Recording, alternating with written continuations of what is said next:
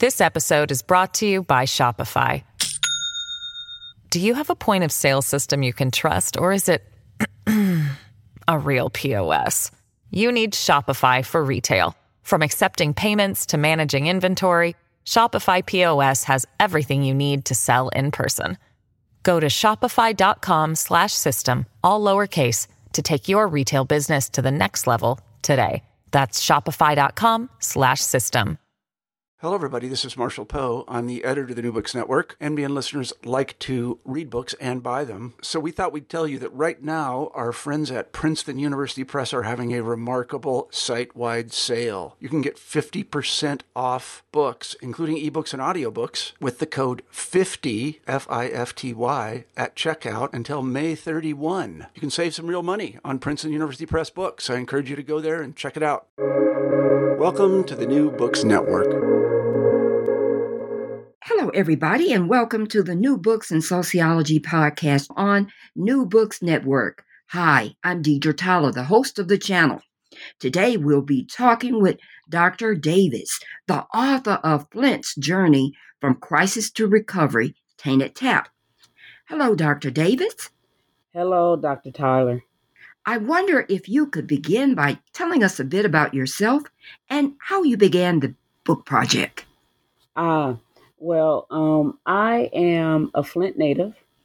And when I say Flint native, I was born and raised in Flint. I began this book project in 2011. And this is when I was finishing up a study on transit workers. And so right at the end of the study, I said, okay, now I can really go for my dream study, which was on Flint. I study resilience. I care about what groups, people, Black folks in particular, have to go through to just get things done. And so over time, it's not always easy to find the right outcome, right? So if you care about resilience, it's sometimes we get some sort of environmental injustice to study, but it's not always something very, very concrete, like the Warren County protest or something like that.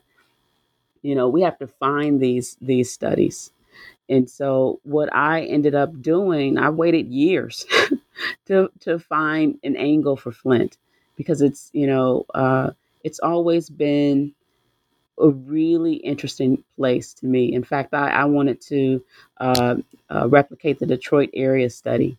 And so I not walked around, but I hung around Ann Arbor for about 6 months, really thinking about the approach to this project. At that point, it was just about essential services, namely police support, public safety. How are those services, shaped by community action on sort of just getting their streets patrolled or their 911 calls addressed, and what happens when none of those things are happening. How are people pushing back? And so I was in a space where I was looking at Flint in terms of how things had declined over time because of General Motors and other companies sort of abandoning Flint, how things decline because of depopulation, and how things decline primarily because the state of Michigan decided to take away sales tax from many of its municipalities. And so Flint lost over, I think, about 10 years, good $55 million in funds that would ordinarily get used to deal with essential services.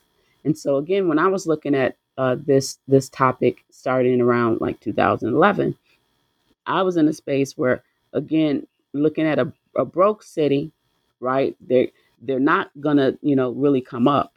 This those approaches were, let's put a casino there. Well, that's not gonna work for a place like Flint. They tried it in Detroit, that barely worked, right?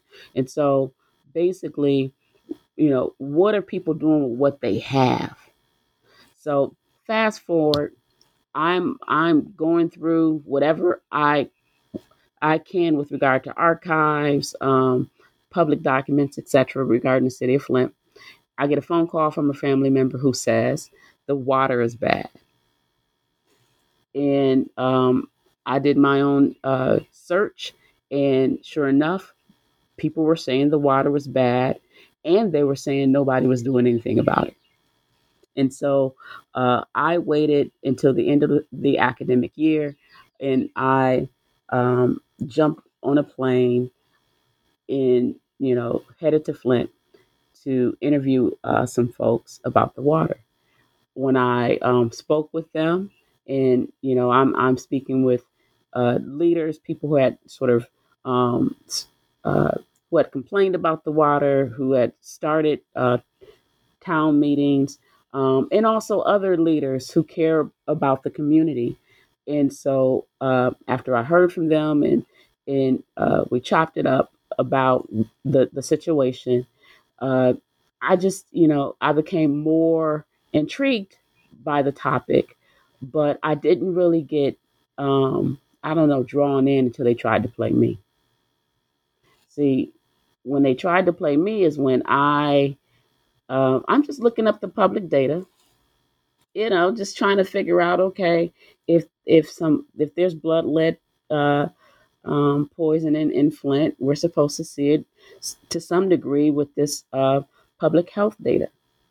And then I noticed that Flint happened to, when they were listing the public health data, they happened to couple various zip codes in Flint. And again, as a Flint native, I know that there are qualitative differences in these zip codes. So, long story short, you're not really telling anybody anything.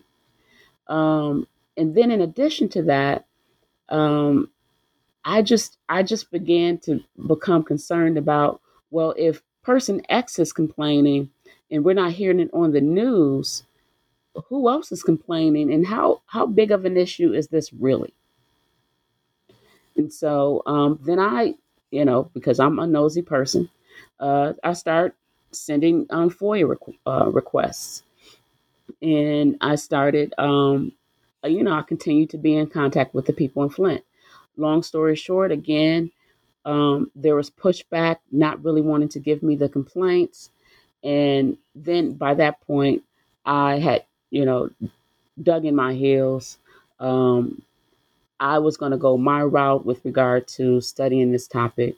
And then I began filling out formal IRB requests, etc., to really look at the data and get my hands on all of the public data that I could.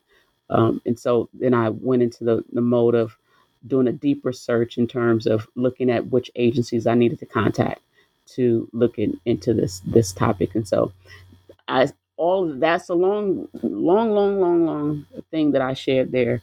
But essentially, they played Flint. I found out about it, and then they tried to play me, and then I wrote a book. That's a great story because it's just telling us the importance of people doing research and community connections that are so important. Because if you had not grown up there, do you think you would have had that inside track? Absolutely not. Absolutely not. Now, you talked about in your book about the model cities era. Yes. Tell us about life as a Black person during that time. Ooh. See, folks in Flint, they were, somewhat in a better space. Many people had come up from the South, right? And so, and this is in search of GM jobs. And so they came into a better situation, right? At the same time, it was better economically in terms of being or having access to jobs that could pay better wages. However, the social environment was not welcoming at all, right? The same white immigrants or white natives they ran into in the South were the people they ran into in the North. And there was the same concern. Essentially, I don't want to live around you. I don't want to share my resources with you, etc. And so Black folks dealt with a lot of discrimination. They dealt with a lot of economic, or they dealt with the reality of economic bars in that in job bars. So there were certain jobs that they could have within GM and certain jobs that they could not gain access to. And their environment was incredibly marred with disorder, or not disorder, blight. Let's be clear. Sometimes we confuse the realities of poor folk with uh, uh, deficits, shortcomings on their part, etc. So no, um, we're talking about blight that was left behind because the city did not take care of their side of the um, um, area. And there was generally or slow maintenance efforts, if maintenance happened at all. For instance, I remember writing about one neighborhood in Flint that became one of the areas covered by the Model Cities program. And this area basically had homes that were recently built, but those homes were so poorly constructed. Uh, you know, Essentially things were falling off of the homes. There were no doorbells.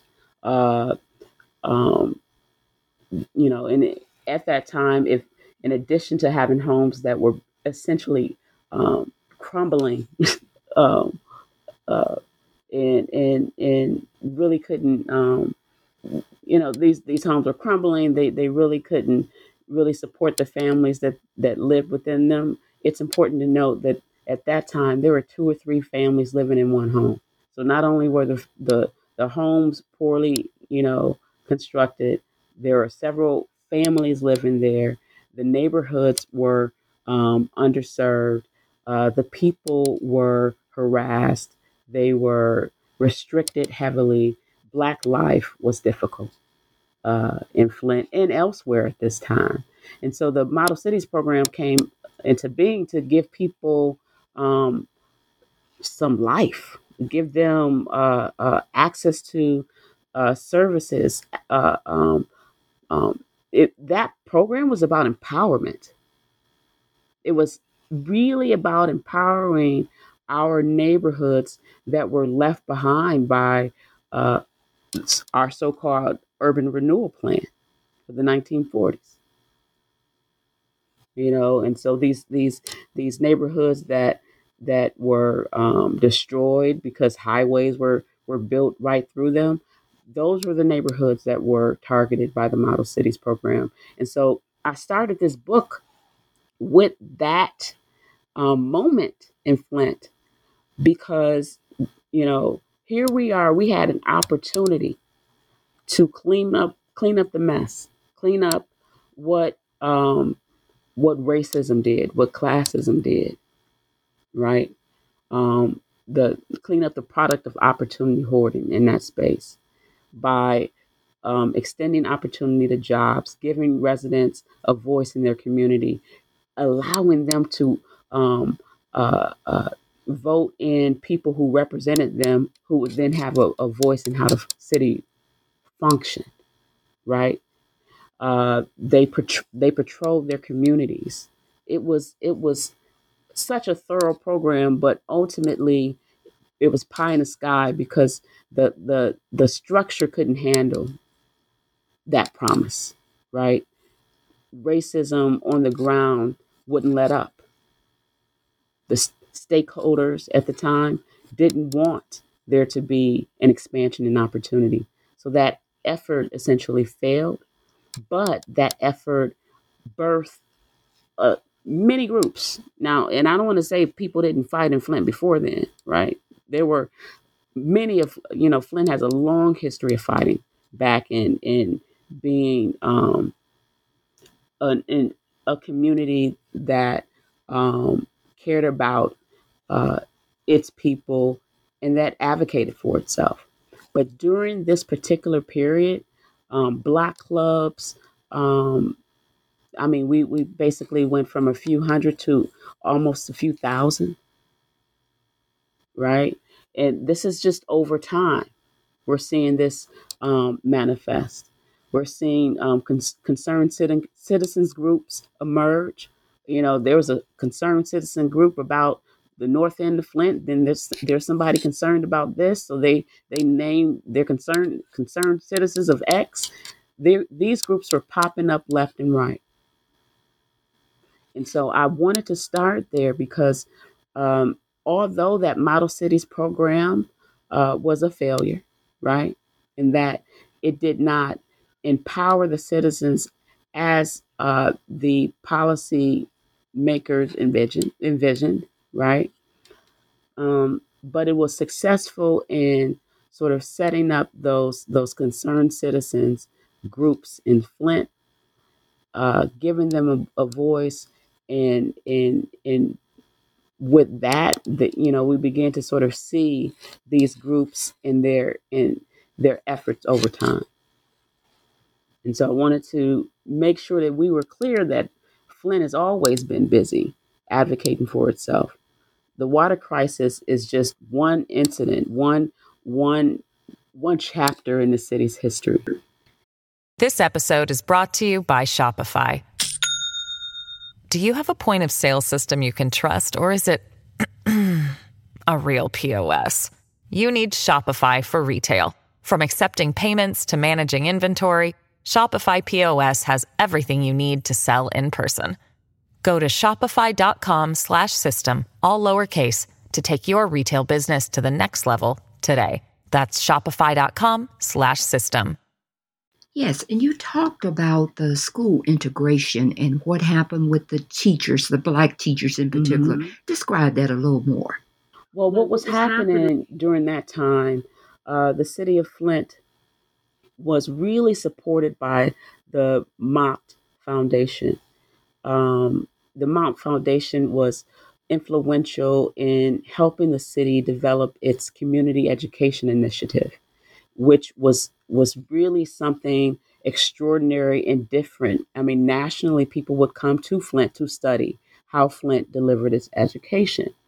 And what was this all about? Essentially, the purpose of the community education was to educate the entire family. And so you could very well, schools were open in some cases until 10 or 8 to 10 at night, because there would be after school opportunities, teen clubs, vocational opportunities for parents within these schools. And, every neighborhood had a school, right? During this time, despite all of that, that progressive thought, the stakeholders, the people that held the purse strings, Mott Foundation in particular, believed in maintaining racial segregation. And so you had Flint schools that were an example to the nation with regard to how education was being delivered, right? But it was not an example with regard to how resources were distributed across race groups. And so you would have teachers who were Black, and in some cases, it wasn't the case that all Black teachers went to the Black schools, but it was the case that was the general trend. But the other trend that's important to note, that the teachers that had the most training, the most experience, also, went to schools that were on the outskirts of the community, or schools that were um, uh, majority white. And so what had to happen, there had to be a pushback, some effort to change the environment, to change the atmosphere. Several moves were made, lawsuits were filed, and essentially, it took a consent decree um, to desegregate Flint schools, but this process didn't really sort of, um, let's say, make any significant progress until the 80s. Because despite all of those efforts to um, desegregate schools where the children were predominantly Black, um, um, those efforts weren't successful because people were so wed to their way of life. And in particular, the way of life that I'm referring to, keeping Black children from the best educational resources in the in the area. And so again, that was not just about books. It was also about how teachers were distributed and how they were compensated, and the extent to which they were given opportunity for advancement. You talked about the tale of two Flints. Describe that a little bit more when you were looking at the water situation and just living there in general. Ah, ah, it's really important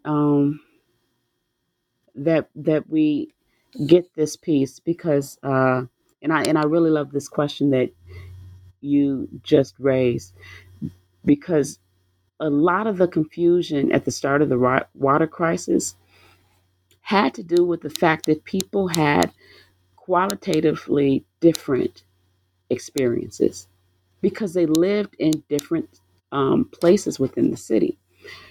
It's important to keep in mind that a place like Flint has been really undermined by uneven development, and so you will have a lot of interest in maintaining certain parts of the city, like the downtown area or the east, side of the city. Meanwhile, the places where I was born or where I was raised, the north side, is abandoned, discarded, etc. And such that people, you know, when there's a heavy snow, you can expect the streets to um, not get cleared. Uh, you can expect the police not to show up for 911 calls, etc.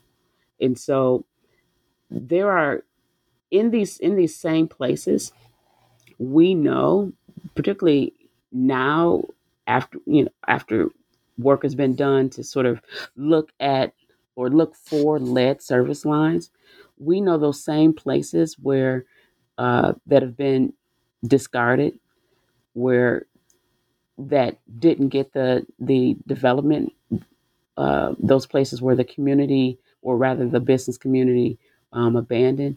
Those places are heavy. Those are the places where lead service lines are concentrated. Those are also the places where brownfields are concentrated. Brownfield sites of contamination. And I should also say those are sites where our water main breaks are concentrated. So those folk living on the parts of the city where the lead service lines have been replaced, right? Um, Years prior, to some degree, and where people have a bit more money to work with, better resources to work with. Um, they're saying when this water thing happens, what are y'all talking about? I don't see any issue with my water. And so, you know, some sort of, tensions emerged within the community because there was a concern that people were just playing to the crowd. They were playing to the cameras when the camera showed up, right? Um, And they were just spinning this story and really making the city look bad. Like, how dare you say that the water is bad? You know, you need to find something else to do with your time. In fact, there were people saying that folks, you know, uh, this is interesting here. In fact, there were people saying that people came in from out of town, professional protesters, right? And so, again, people were making the claim that folks just didn't have uh, enough to do with their lives, and those who weren't, um, just busybodies, they were looking for attention. They were parachuting in just to, uh, you know, catch a few, interviews and leave the city.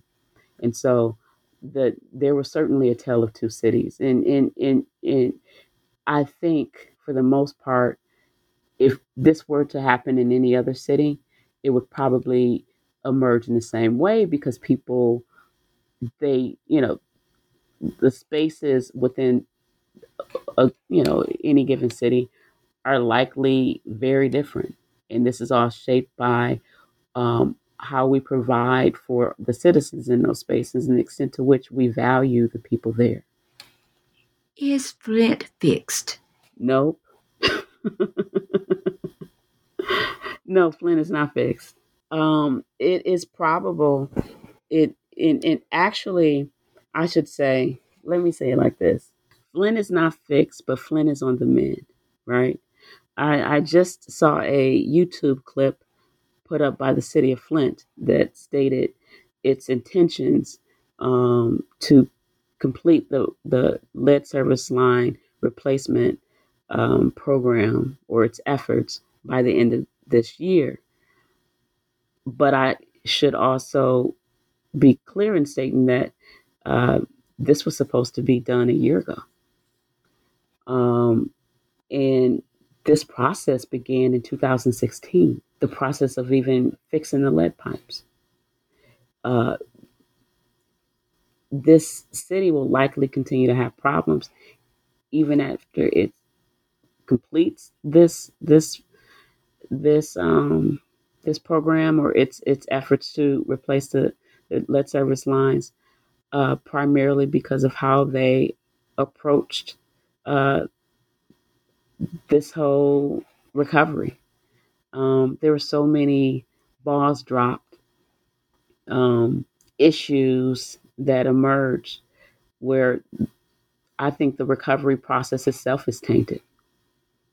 And so not only will it take years, I think, to really complete the process, and that is fix the targeted parcels, deal with the water distribution system, and really there should be a good look at it at the city's treatment plant. I think that's going to take some time. We're talking perhaps another 5 or so years, in my opinion, to really clear this out. But the whole battle to win the trust of Flint residents, that battle is going to last for years. Well, we've taken up enough of your time. I've enjoyed the conversation. What are you working on next? What can the audience be looking forward to with your next project? Well, I think for the most part, I intend to stay with lead poisoning to some degree. I really care about us getting this right, and for the most part, it's been really it's been hard to link the lead service line issue to blood lead contamination, primarily because we don't collect the data, and so my plan is to go in and look at various counties at the same time so that there's a greater mass of people, because the data that we have to get our hands on um, is the data that looks at what's happening with kids under 1 years old. We uh, we're biasing the data to some degree by looking at folks over one who generally are not as reliant on water as those people under one, particularly babies who aren't bottle fed or who are bottle fed. And so the plan is to take a closer look at blood lead contamination and sort of built environment or factors in the built environment that cause those problems to continue. And then the other component of research that I'm going to, move forward with is land dispossession and these efforts throughout the country to create land banks. I'm wondering how these efforts are developing, if in whether or not they're developing like the land bank in Genesee County, Michigan, which is really the model land bank nationally. That land bank has its detractors, and so I'm very interested in seeing how this land bank compares to what we're seeing nationally. Well, we'll be looking forward to your research. Thank you.